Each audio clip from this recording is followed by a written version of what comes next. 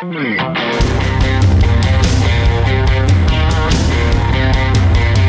to ContenderCast, a leadership conversation centered on shining a light on bright ideas. And now here's your host, Justin Hahnemann. Thanks for listening. Thanks for tuning in. Thanks for downloading. It's Justin Hahnemann on the ContenderCast. We're shining a light on bright ideas. And today we're in the media space, and you're going to love the story about Good Grit Magazine. And on the podcast today is the CEO and founder, Laura Quick. Laura, thanks for being on the podcast.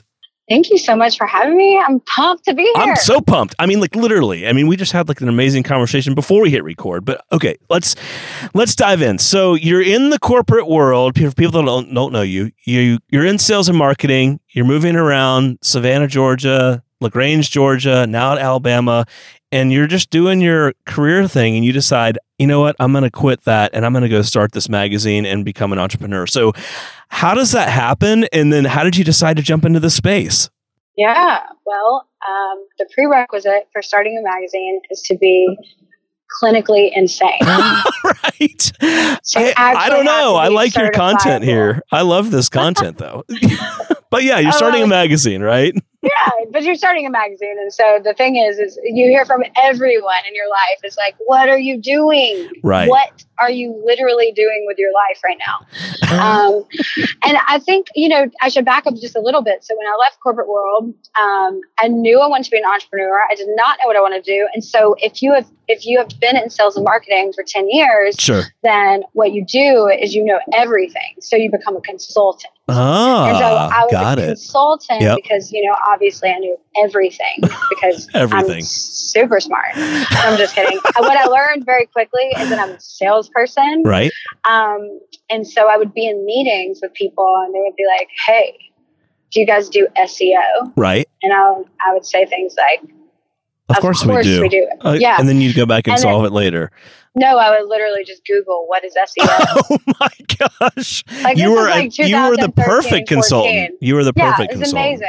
And then I would find someone who did SEO and then we would all of a sudden be doing SEO. So, but I did that for about a year. And that is how I came up with the idea of Good Grit. Really, I was just kind of burnt out on being the girl that had to be the deliverer of bad news, because most of the time when you're consulting, it sounds fancy and you're getting paid like a high hourly rate to basically come in and do the thing that the owner of the company doesn't want to do. And that was fruitful. It taught me a lot, but it mostly taught me that I'm a culture person. And so I really, before I even had one employee, I built out my core values. Right. Oh, very smart. And I knew that those were the things I was going to be hiring and firing by for a business. And one day I would have employees and that would be really important. And I worked for a company just before I left the corporate world. Our company had hired this really fancy consultant to come in and help us revamp our own core values. And so I left with that knowledge and wanted to plant it in my own business. And so fast forward, I've been doing the consulting thing for about 8 or 9 months. I'm doing okay, but I'm just not really happy. And I was reading an article in the New York Times. This was 2014. I don't remember what issue it was. I actually have it somewhere. But they were talking about the food movement in the South, specifically the food movement in the South. And I read an article, and to be honest, it just pissed me off so much. And it didn't piss me off because it was bad. It pissed me off because it was so good. Ah, interesting. And I thought, hold on. Why are people in New York doing a better job telling our stories than we are? And so that prompted me to just kind of go on this like rabbit hole research of just like what's existing here in the South. Sure. And I knew about Garden and Gun. Yep. And I knew about Southern Living. Of course. I'm from Savannah, so obviously Garden and Gun was our neighbor in Charleston. Right. I like to call Charleston like a really like well put together stepsister. Nice. And so we're like the down to earth sister. Like we accept anybody, want you to come hang out. And Charleston's a little more stuffy, like, Right. She's not kissing on the first date. I've never heard Charleston described that way, but that's good. Well, that's because I'm from Savannah, so right. that's how I describe it. I got it. Anyway, so I started doing some research, and I called a friend who was in Savannah who owned a magazine. His magazine's called South Magazine. And I said, hey, Michael, I want to start a magazine in Birmingham. And he's like, man, that's a great idea. I've consulted for some magazines there. And I'm like, yeah, but the trick is, like, I don't want to be in Birmingham. Like, I want to be in Birmingham, but I want to be regional. Sure. He was like, he laughed, like, out loud. And he was like, Laura, that's really hard to make money that way. And I was like, I just think there's a hole. And so if you're an entrepreneur and you're listening to this, that's what we do, right? Entrepreneurs look for holes Looking in the for market. gaps, exactly. We're not doing something we want. We're trying to do something that we believe of a large group of people really want and can fill a need. Absolutely. Absolutely. So I saw this gap. So here's what I was seeing. I was seeing Garden & Gun, this super aspirational brand, right? Sure. Maybe one day you'll have a $40,000 shotgun. I don't. Maybe one day you'll have a $30,000 Rolex. I don't. Right. Maybe one day you'll go to Atlanta and get your nails done on a private plane. I'm probably not doing that. But I loved it, and it was really well put together and super curated. And there is a super down to earth narrative kind of mixed into that. But their demographic was like aspirational to most people I knew. Right. And then there's Southern Living, which is like, hey, what kind of flour do I need to buy to make this cake? Yep. And, recipes. Also like, what are some recipes, some fun trips? And I thought of it as like a little bit older of a brand, Yep, it is. So I thought, okay, so there's aspirational, there's this down to earth kind of everyday brand. What about inspiration? Where is that? And so I saw a hole in the market, and that's the hole I really wanted to fix. And it was really good timing, because this is a time in my life that I was getting super hungry about being a lifelong learner and really wrapping my head around entering my 30s, understanding that in my 20s, I knew everything. And in your 30s, you make the discovery that you actually know nothing. Like, that's like what you step into. You're like, oh, cool. So actually, I have no idea what I'm doing. Right. And so why not start a magazine, right? So you should start a magazine. So really the idea of just kind of came to fruition based on this hole that I saw. Okay. And love it. That everybody else was like, but no, you're crazy. And I'm like, no. In the research, what the research told me was this millennial generation, which I have kind of one foot into that and one foot into what they would refer to as the Zennials, under 40 mark, right? Right. I'm 30. I'll be 36 in July. Nice. And kind of like in between. Yep. So I'm in between, and I'm knowing all these people. I'm doing life with a lot of these people, and I thought, okay, so the void here is that what people aren't understanding is old things are being made new again by this group of people who are asking the question why, and coming out of the collapse of our economy in 2008, 9, 10, 11, people stopped spending $500 on a pair of jeans, and they wanted to replace that $500 and spend it on an experience. Absolutely. They stopped living in the drywalled apartments, and they wanted the exposed brick with terrible, your electricity bill running $600 a month. We don't care because we're getting this experience, right? And I was one of those people. And so I thought there's a hole here, and actually people want something tactile. They want to hold it. They want to touch it. And record sales were at an all-time high, higher than they had ever been, even when they first came out. So I knew there was a trend happening where this old stuff was going to become new again. We started walking away from digital cameras. People started using Polaroids again, right? So like everybody else says you're crazy. I'm like, nah, I think I'm ahead. I think I'm just ahead. I love it. I love it. So now I probably wouldn't think the same thing now, but at the time, Justin, right. That's what I was working with. So. All right. So Laura, you decide you're going to do it despite everyone saying, I don't understand and I'm confused. How did you go from that? Remember, you didn't come up through the ranks of a big magazine or newspaper. So how did you figure out step 1, 2, and 3 to launching a magazine? Yeah, this is where the insanity part comes in, right? I can't wait. Okay. So I remember I told you about my friend, South Magazine in Savannah. Yep. So he's a, semi-regional. He's running from like Charleston to Jacksonville, Florida. That's kind of his network of people, but primarily he's a Savannah Magazine. Got it. So I called him and he's like, what are you doing? Just join up with me. And I'm like, what if instead I come help you kind of revamp your sales department and raise up some salespeople. And in return, this transaction will be you open up your P&L, help me understand print relationships, circulation, distribution. How are you printing? Who are you printing with? So it was essentially, I became a 31-year-old intern. Ah, got it. So he was able to fast forward the process for you. That's awesome. He really did. And he's such a good friend. I love Michael Brooks, and he's produces a great product that's, in the city of Savannah and surrounding areas. But he allowed me to come in and just really learn from him. And because we were friends, it made it easier. He was very transparent with me about a lot of things. And I would run my company on Mondays, and then I would leave my child, who at the time was probably like 8 or 9, 10, with like any random human who would watch him and make sure he'd get to school. Nice. I'm just kidding. I'm joking. They're like decent nannies that I could afford. That's hilarious. Please remove that from the. I'm just kidding.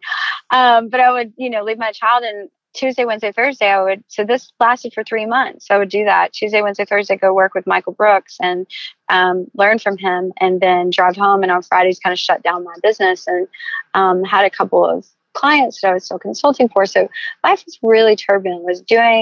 I was doing this main thing that was paying my bills, and simultaneously trying to do this to build something that I thought would be my main thing that needed the support. It's like your side hustle, right? I mean, you had the day job and your side hustle. Yeah, totally. Yeah. And investing in the side hustle, like giving them equal time though. Right. Not possible. Will burn you out. Yeah.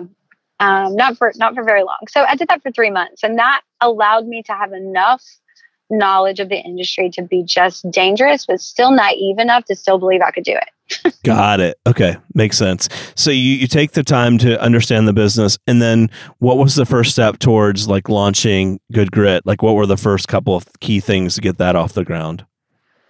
Starting with coming up with the name, right? Right. The name, actually funny. No, built an entire business plan, didn't have a name. Did not have a name until 2 weeks before we went to print, which is hilarious. Okay. Because I actually thought I was going to partner with Michael Brooks. Be South Magazine and take that more regionally. And that just didn't end up being his vision, and my vision were just really different. So it wasn't the best. Yep. But so I built a business plan during this season of internship. And I had a girlfriend who became a really close friend, but she was like, hey, I was like, I got to raise money. Like, that's the first step. You got to raise money, right? If you're doing something that's this big of an undertaking, it's not like starting a consulting business where you're the only overhead. This is going to require some real infrastructure. Sure. Absolutely. Absolutely. So I built this business plan, and now I'm like, okay, now I'm in Birmingham and I know a handful of people, but I'm not networked like I've been in other places I've lived. So I have this friend who I had hired for a company I consulted for, and she is just killing it in sales. She's like, hey, I know a guy. I think I know a guy. Yeah. She's like, I know this guy. And I'm like, cool. Like, what does he do? She's like, I think he's kind of in this business. Maybe he'll let you pitch. And I was like, cool. Like, how do you know him? Because that's important. Sure. She was like, I used to bartend for his Christmas parties. And I was like, oh my God. I was like, this is going great. I was like, you know what though? Exactly. So if you're in sales, you just always take the meeting and you pitch your heart out. Anyway. Wow. I like that approach. Okay.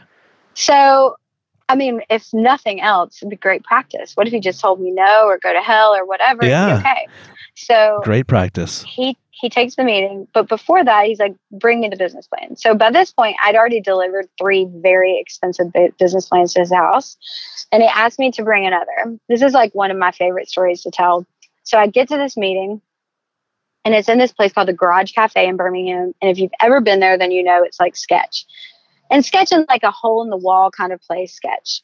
So this girl who's introducing me comes with me, and there he is. He's probably at the time like 70 years old. He's smoking a cigarette, and he has a martini in his other hand. And I go sit down, and I'm like, hi, I'm Laura. He was like, oh, and this is literally verbatim what he said to me. Laura, I'd like to start this meeting by saying I do not invest in anything but myself, but I especially do not invest in magazines or restaurants. Well, sir, then I guess I'll go ahead and leave. I was like, cool, this is going great. Right. Why am I here? And so I sat down and I learned that this gentleman by the name of Elton B. Stevens Jr., who it just happens to be of the EBSCO family, which is very big Right. in the magazine industry, loved Garden & Gun. He said it was the magazine he ran to his mailbox for. Wow. And so I used that and I was like, man, I'm telling you, there's a hole in this marketplace. And I really believe we have an opportunity to play with these guys. Like we're not even trying to do what they want to do. But we want to be in this space. And so that was October of 2014, and December 16th of 2014, Elton B. Stevens Jr. wrote me my angel round of investment. Oh, wow. That's awesome. It is awesome. I've just recently, a month and a half ago, bought Elton out. But he was an incredible, he was, there couldn't have been a better starting partner because his name just opened a lot of doors that Sure. probably wouldn't have opened. And he was a believer. He's still a believer. Nice. And so that was the first big hurdle that we needed to jump. And then after that, it was like balls to the wall. Let's get the first magazine out of the door, which we did. And our first magazine went to print in July of 2015. And we hit shelves and covered the whole state of Alabama and the Florida Panhandle. And our second issue, someone on the Whole Foods board received our first issue in a mail out based on demographic. And they ordered 1,000 issues to go in 100 Whole Foods, our second issue. Hey, that's not a bad situation. It was a shot in the arm that I always tell No people, question. how'd you do it? Like, you were just working your butt. I was like, look, God was shining down on this situation. And that magazine ended up in that board member's mailbox. Wow. It's huge. That's amazing. Well, so during that time, so from lots of great meetings to putting the first issue in the mail, what were 2 or 3 of the biggest challenges you had to face in that process of going from the initial meeting with him to getting something out the door? I think the big thing that I underestimated was the crossroads of leadership and creativity. Okay. Unpack that for us. Yeah. So I think that I recently was there was a keynote speaker at a conference I was speaking at, or I don't think he was a keynote. It doesn't matter. He was a speaker, and he works for Disney, and he was talking about the top shelf of the leadership shelf speaking to the bottom shelf of the creativity shelf, and the creative's top shelf always speaking to the bottom. And it just like this light bulb went off in me, and I'm like, oh my God, I know exactly what he's talking about. Because as a leader who's an entrepreneur, had this like very firm vision, who immediately hired like 6 creatives. Wow. I'd been dealing with salespeople. Absolutely. Well, creatives, a salesperson, you can be like, hey, get your crap together and get out there and make it happen. Right. The creative. If you say that's a little bit different. They'll literally quit. They'll be like, you don't respect my work, and Right. I will murder you in your sleep tonight. So good luck. But I didn't know that. And so I really was trying to motivate a creative team the same way that I'd been motivating a sales and marketing team. And it took me about till yesterday. I'm just kidding. Until yesterday. It really did take me a solid 2 years to understand that these people speak differently, and they need space to create, and they need parameters and boundaries. But really, if you're going to hire a creative and they're going to be on your team, you really need to trust them and know that they're going to be a good steward with the brand. That's why they signed on, because creatives really are doing things because they believe in them. Sure. Traditionally, not just Absolutely. because they're getting a paycheck. Like, that's not their jam. So I think that which is why they would agree to work with a magazine in the first place, because obviously it's difficult and you're working on a limited budget. But that was probably, if I had to say, that is the single biggest hurdle as far as inside. Now, there was a separate thing that was happening outside, which I always love talking to entrepreneurs about, which was the dichotomy of like okay, I have this external life. People are meeting me. I'm driving a BMW. I have this really perception. No, I have a billionaire as a business partner. Like Right, literally right. is an entity. So like there's this perception of what I'm supposed to be. But Sure. the real story was I was living in what we now famously refer to as the Harry Potter apartment, where my son, I had to send my son to boarding school, which was the hardest thing that a mom would ever do to her 12-year-old. Oh, wow. It's like packing him up for college at 12. Yep. And then I would only see him on weekends. His bed was literally in a closet, which is why we refer to it as a Harry Potter apartment. We would pull it out on weekends. And then, I'm one step away from living in my car at all times because I've burned all the ships. This is what I'm doing. I've given up everything that I've worked for up to this point to make this dream work. And so what tends to happen is you go into isolation. So and I moved to a new place. So I didn't have a core group of friends who could hold me accountable to my core values, who could tell me who I was when I'd forgotten. And so there was this key moment when I was 1 week away from being completely out of money. And I'll never forget just sitting on the floor in my bedroom, I was about to blow dry my hair, which, by the way, just to paint you a picture, I had to unplug the window unit in this apartment to plug in the blow dryer, or else it would blow the fuses in the house. Nice. Amazing. But I was sitting on the floor, I was crying, about to blow dry my hair, and praying, being like, God, I don't know what I'm going to do. At this point, I had 8 employees, some of them with families. I'm not going to make payroll. I had pitched to another investor who had said oh, we love the brand. We're really excited. But he hadn't gotten back to me. It kind of gone dark. And I called my sister. This was a Sunday.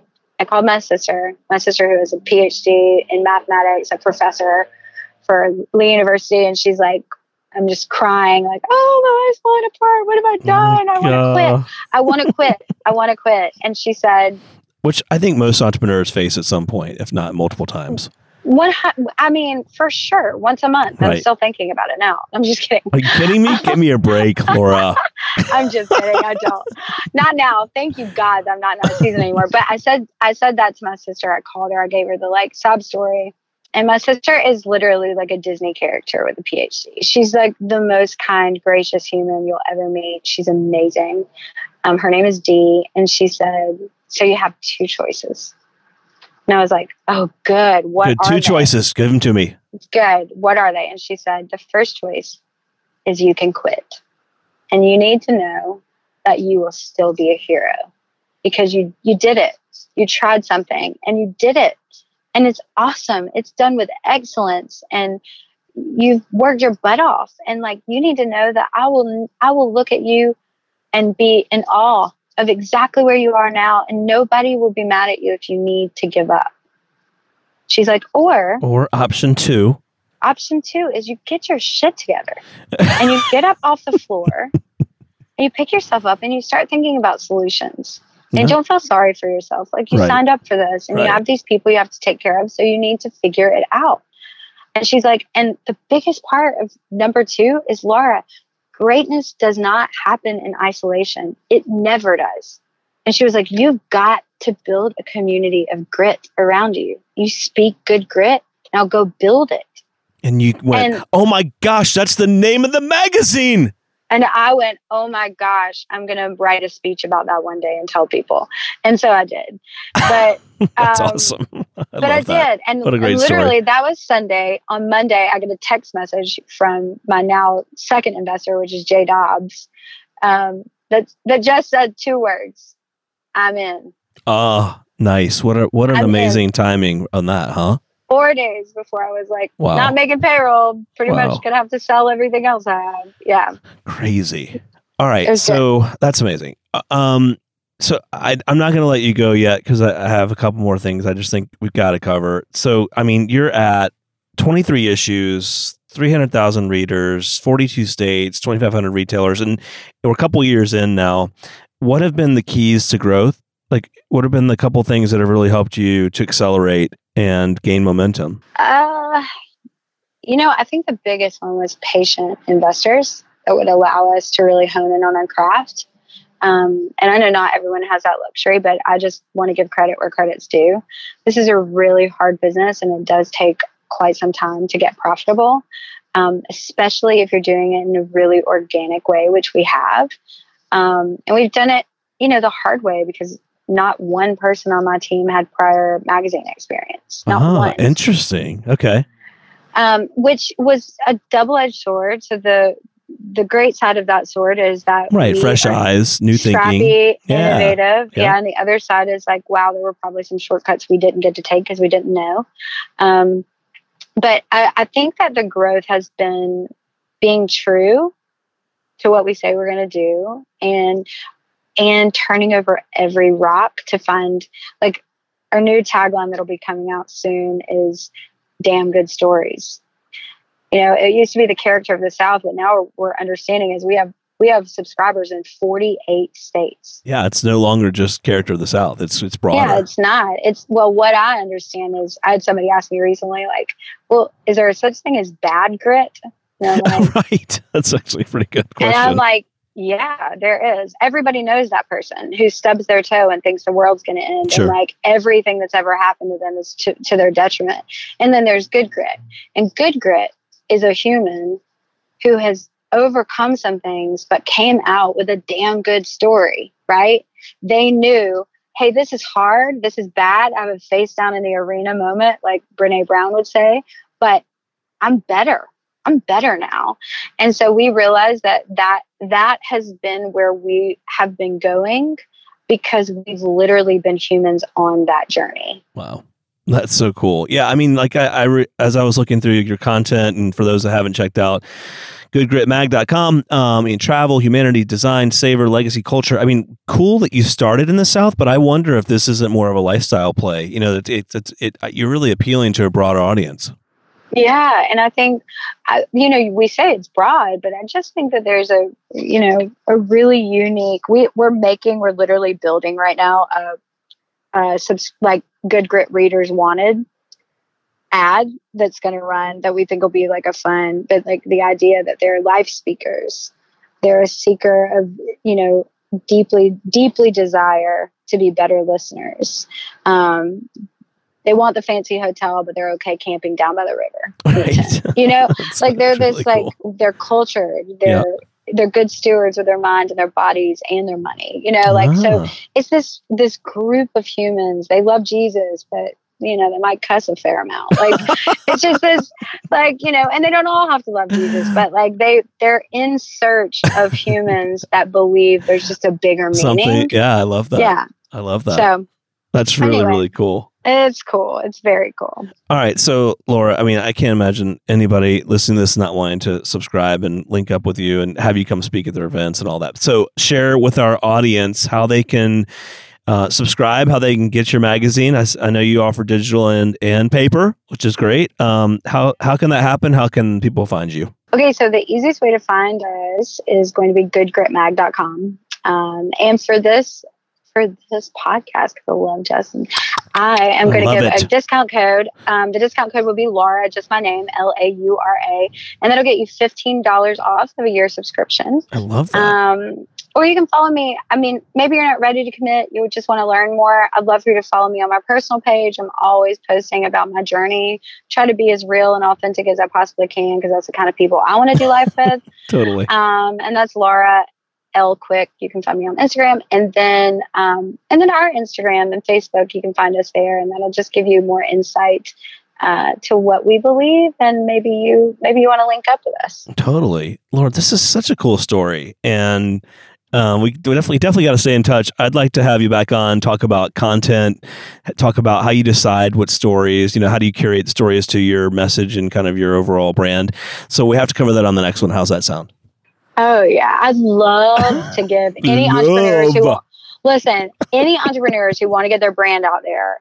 I'm going to give them just a 101, even that if they have a PR firm, but specifically how to get publications to say yes to you. There really is an art to it. Really? Oh my God! Yes. Total setup for part 2. All right, we're calling this part 1.